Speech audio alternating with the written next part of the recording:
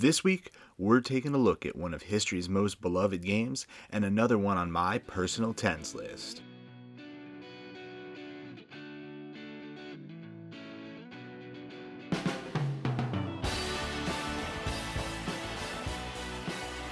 Hello again, JD here once again with the Gaming Off the Beaten Path podcast. Apologies for the long layoff, but I was sick as a dog last week, so wasn't getting anything done.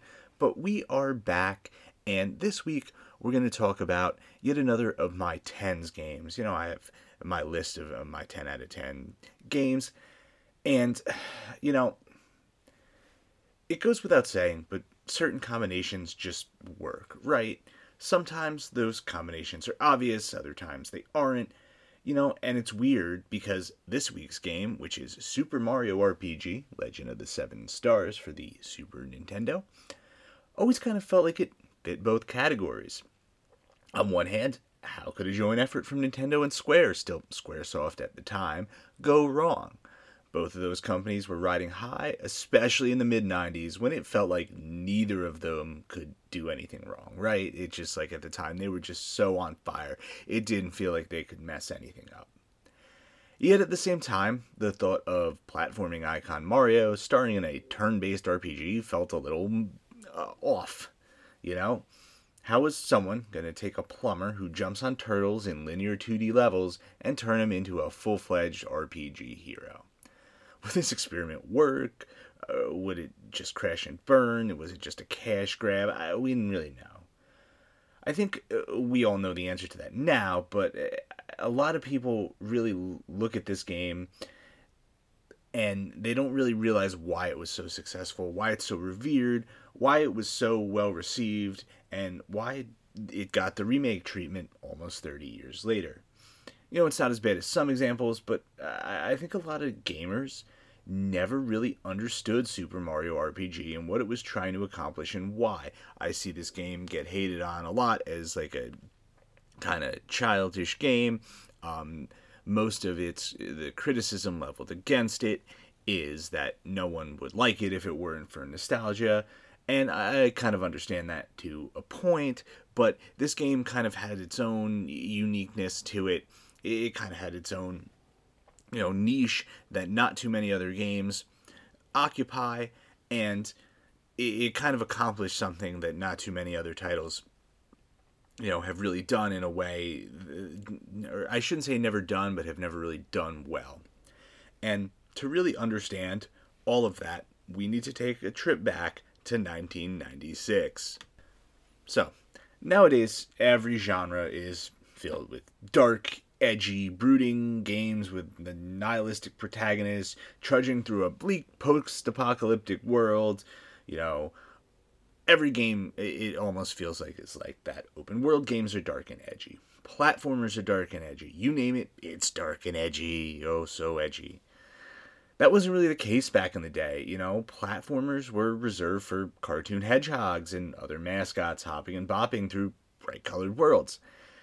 Action and adventure games tended to offer a little more tension, but were still largely kid-friendly.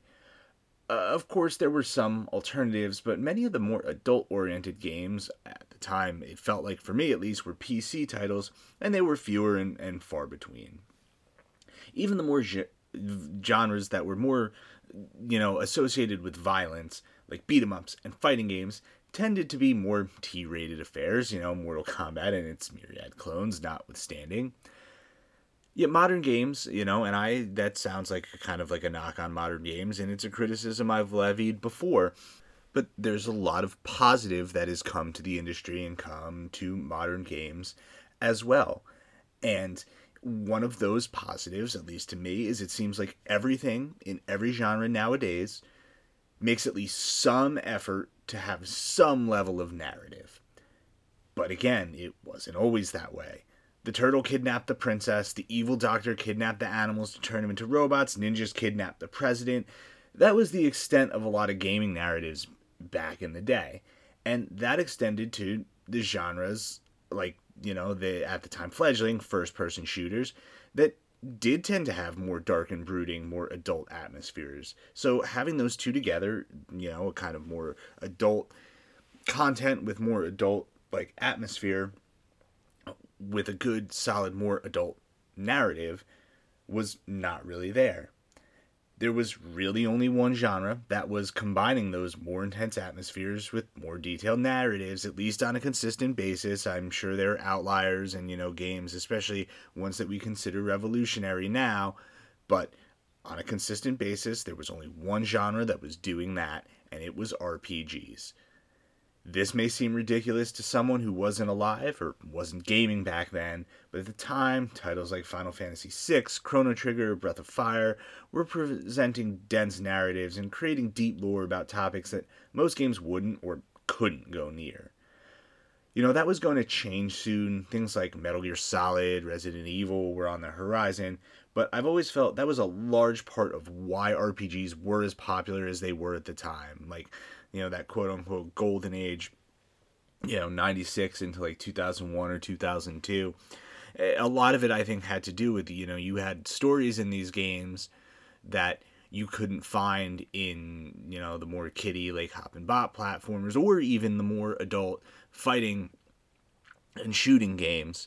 But, they had some level of, like, depth to them.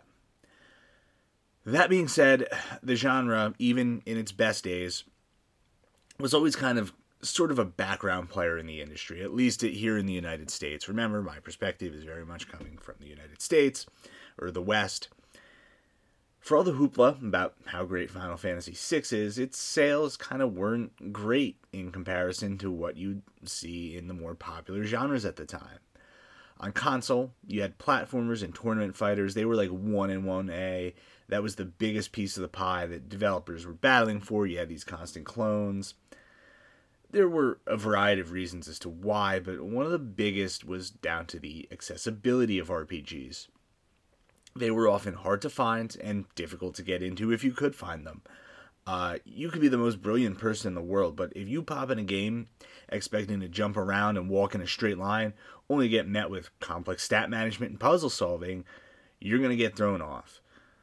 RPGs were kind of unlike any other genre and lacked a lot of the widespread appeal that some of those genres did. And what's an easy way to attract some of that appeal? By taking the genre, adding the single most visible video game character on the planet to it, and make it more accessible by simplifying the gameplay while also keeping things as fun as possible. But before we talk about the gameplay, we have to talk about the story because, and I'll kind of talk about this a little bit later, Super Mario RPG kind of is different than most entries into the genre, but it is still an RPG and thus it does have a story that starts out like any Mario game would. Bowser has kidnapped Princess Toadstool. She wouldn't be Peach in the West until Mario 64 dropped a few months later, and once again dragged her off to his keep. Mario rushes after her, climbing to Bowser's throne room, battling the Koopa King in an epic battle atop a chandelier. As you might expect, Mario defeats Bowser and rescues the princess. And that's where things start to get weird. Because before they can leave together and go back to the Mushroom Kingdom as they always do, a giant sword splits the sky and crashes into Bowser's Keep, sending Mario, Toadstool, and Bowser flying. With the bridge to Bowser's Keep destroyed, Mario sets out on a quest to find the princess and bring her back to the Mushroom Kingdom. But it's not going to be easy, because this giant sword, who we will later learn is named Exor, has brought along with it new and dangerous enemies who call themselves the Smithy Gang. They're searching for mysterious star pieces that have been scattered throughout the world, and they will stop at nothing to get them. When they take over the Mushroom Kingdom to use as their base of operations, or one of their bases of operations, Mario knows they need to be stopped. So throughout his journey, Mario will discover the true nature of the Smithy Gang and why the star pieces are critical to wishes being granted in his world. He's not going to be alone, though, because Toadstool will eventually join Mario on his journey, along with unlikely allies in Mallow, who claims he's a tadpole, despite not looking anything like one, and Geno, an intergalactic traveler from the Broken Star Road. But the most unlikely ally here is Bowser, who joins up with his nemesis in an effort to reclaim his keep from the Smithy Gang. Look, that's a bit of a simplistic story for an RPG, but remember, this is supposed to be an entry point into the genre. That's one of the things that makes Super Mario RPG kind of hard to really talk about amongst other RPGs because you can't really judge it like other games in the genre. The same is kind of true for the gameplay, although it's a little bit more RPG typical. You explore a variety of field and dungeon locations where you can get into touch-based encounters. Battles give you 4 options: attack, magic item, or other. Mostly, I think other is just defense and run, but still, it's an option. Each one is mapped to one of the face buttons on the Super NES. These are all pretty self-explanatory, though it's worth noting that flower points, FP, what would be MP, magic points in a more traditional RPG, come from a shared pool. Each character doesn't have their own. The key differentiator here is the timed hit system. Press a button at the right time when attacking or using magic, and you will be afforded an extra hit, additional damage, or an additional effect. This also works on defense, where a well-timed button press will result in minimizing or outright mitigating damage. It's simple, but it forces you to stay alert and pay attention, and it makes every battle some level of engaging. You have to constantly be focusing. You can't just zone out and tap the attack button. It's also fairly well balanced. The stronger the attack is, the harder the timing is to get the extra hit. That's the same for defense. The stronger the enemy, the more powerful the spell, the harder it tends to be to get the timing down to block the hit. Some of these get pretty precise as the game goes on, although early on they're very easy. All the characters are viable. You come in with a party of 3, and every single one's fun to play as. All the characters receive experience, whether they fight or not, so you can switch them in and out without having to worry about them being under-leveled. They all kind of, even though they're Mario characters, do fit into more typical RPG character archetypes. Mario's the OP hero, Bowser's a physical tank, Mal's an offensive spellcaster, Toadstool's the healer, Geno is more like an all-rounder, good attack, good magic. Describing Super Mario RPG in this context almost makes the game feel like it's bare bones.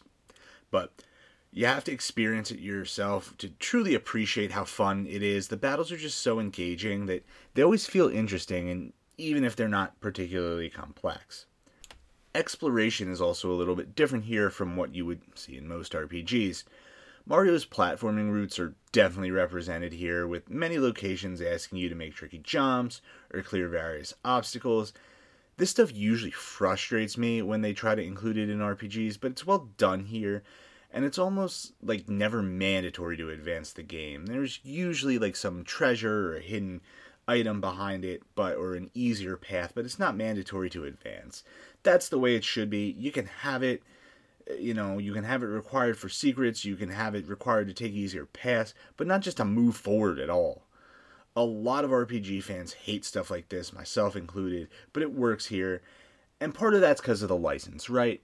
You almost expect it in a game featuring Mario, even if it is Mario RPG, but a lot of it is just how fun all of the different areas are to explore.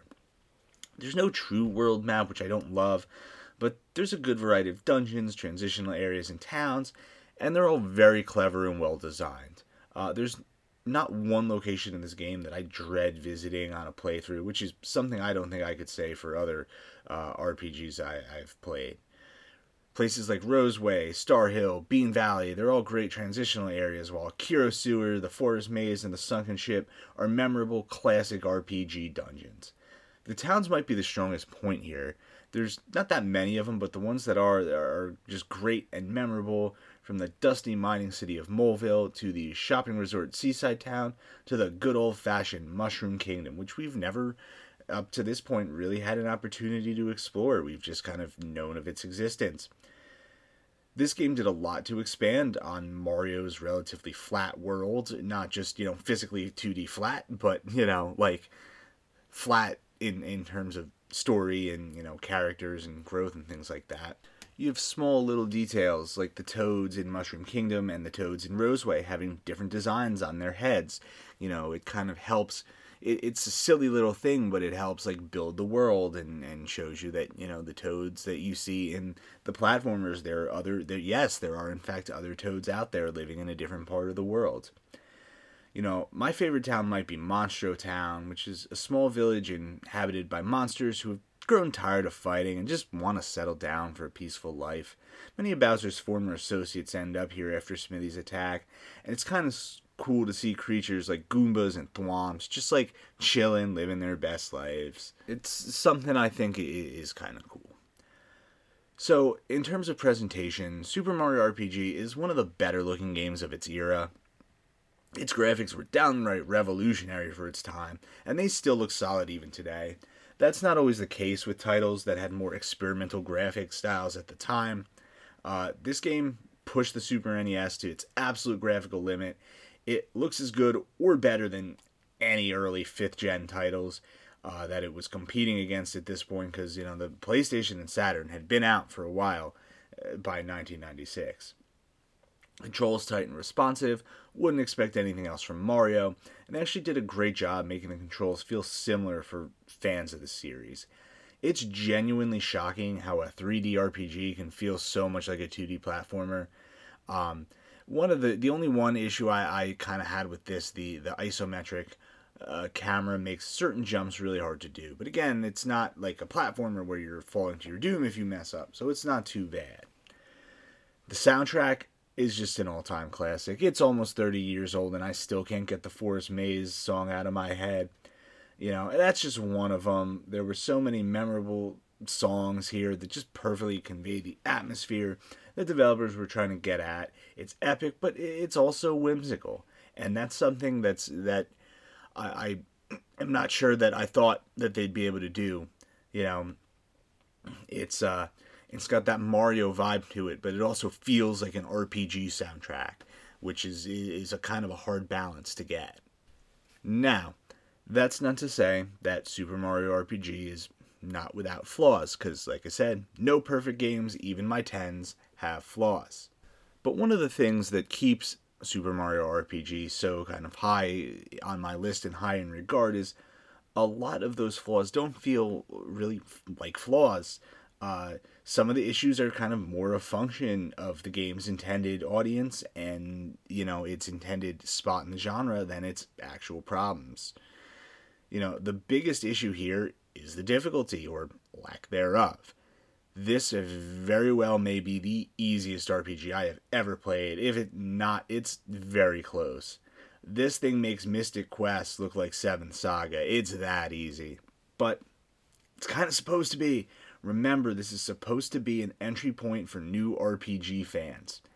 Even still, it might be a little too easy, especially once Princess Toadstool joins your party.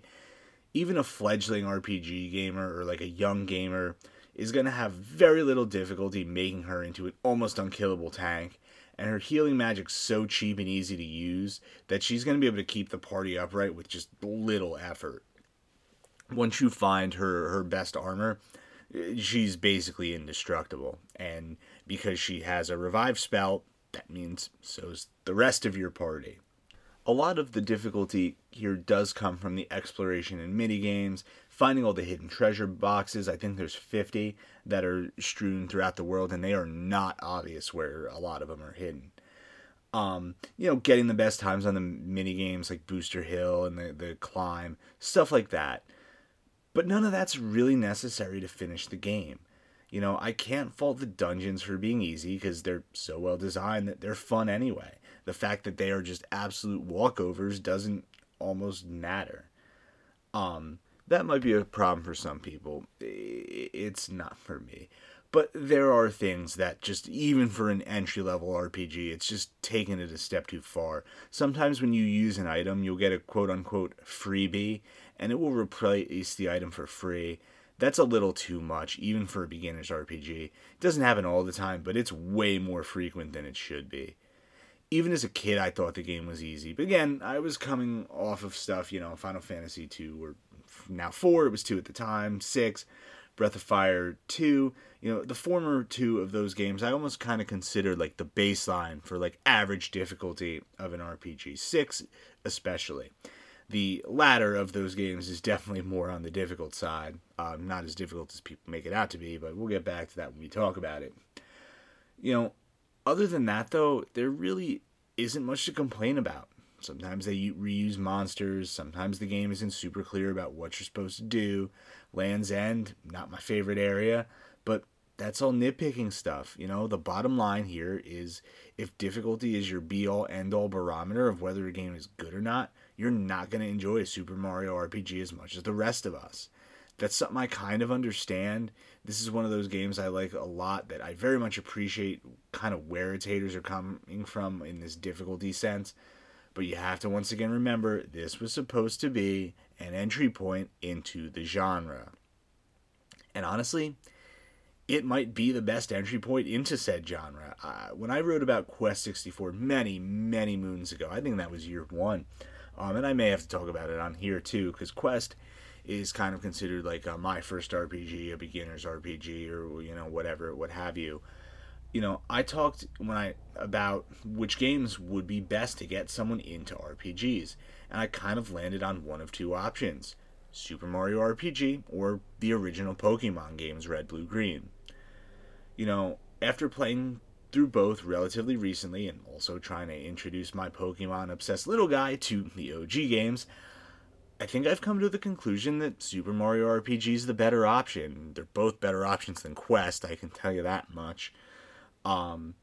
It's way less obtuse than its handheld counterpart, but I think its biggest thing is that it gradually immerses the player into the genre without ever overdoing it.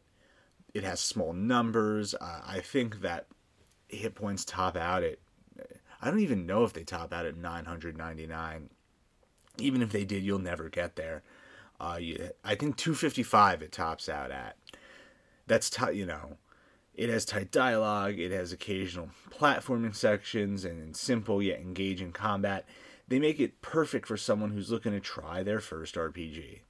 Yet it's also so well made, and it's a great comfort game, right, for longtime fans.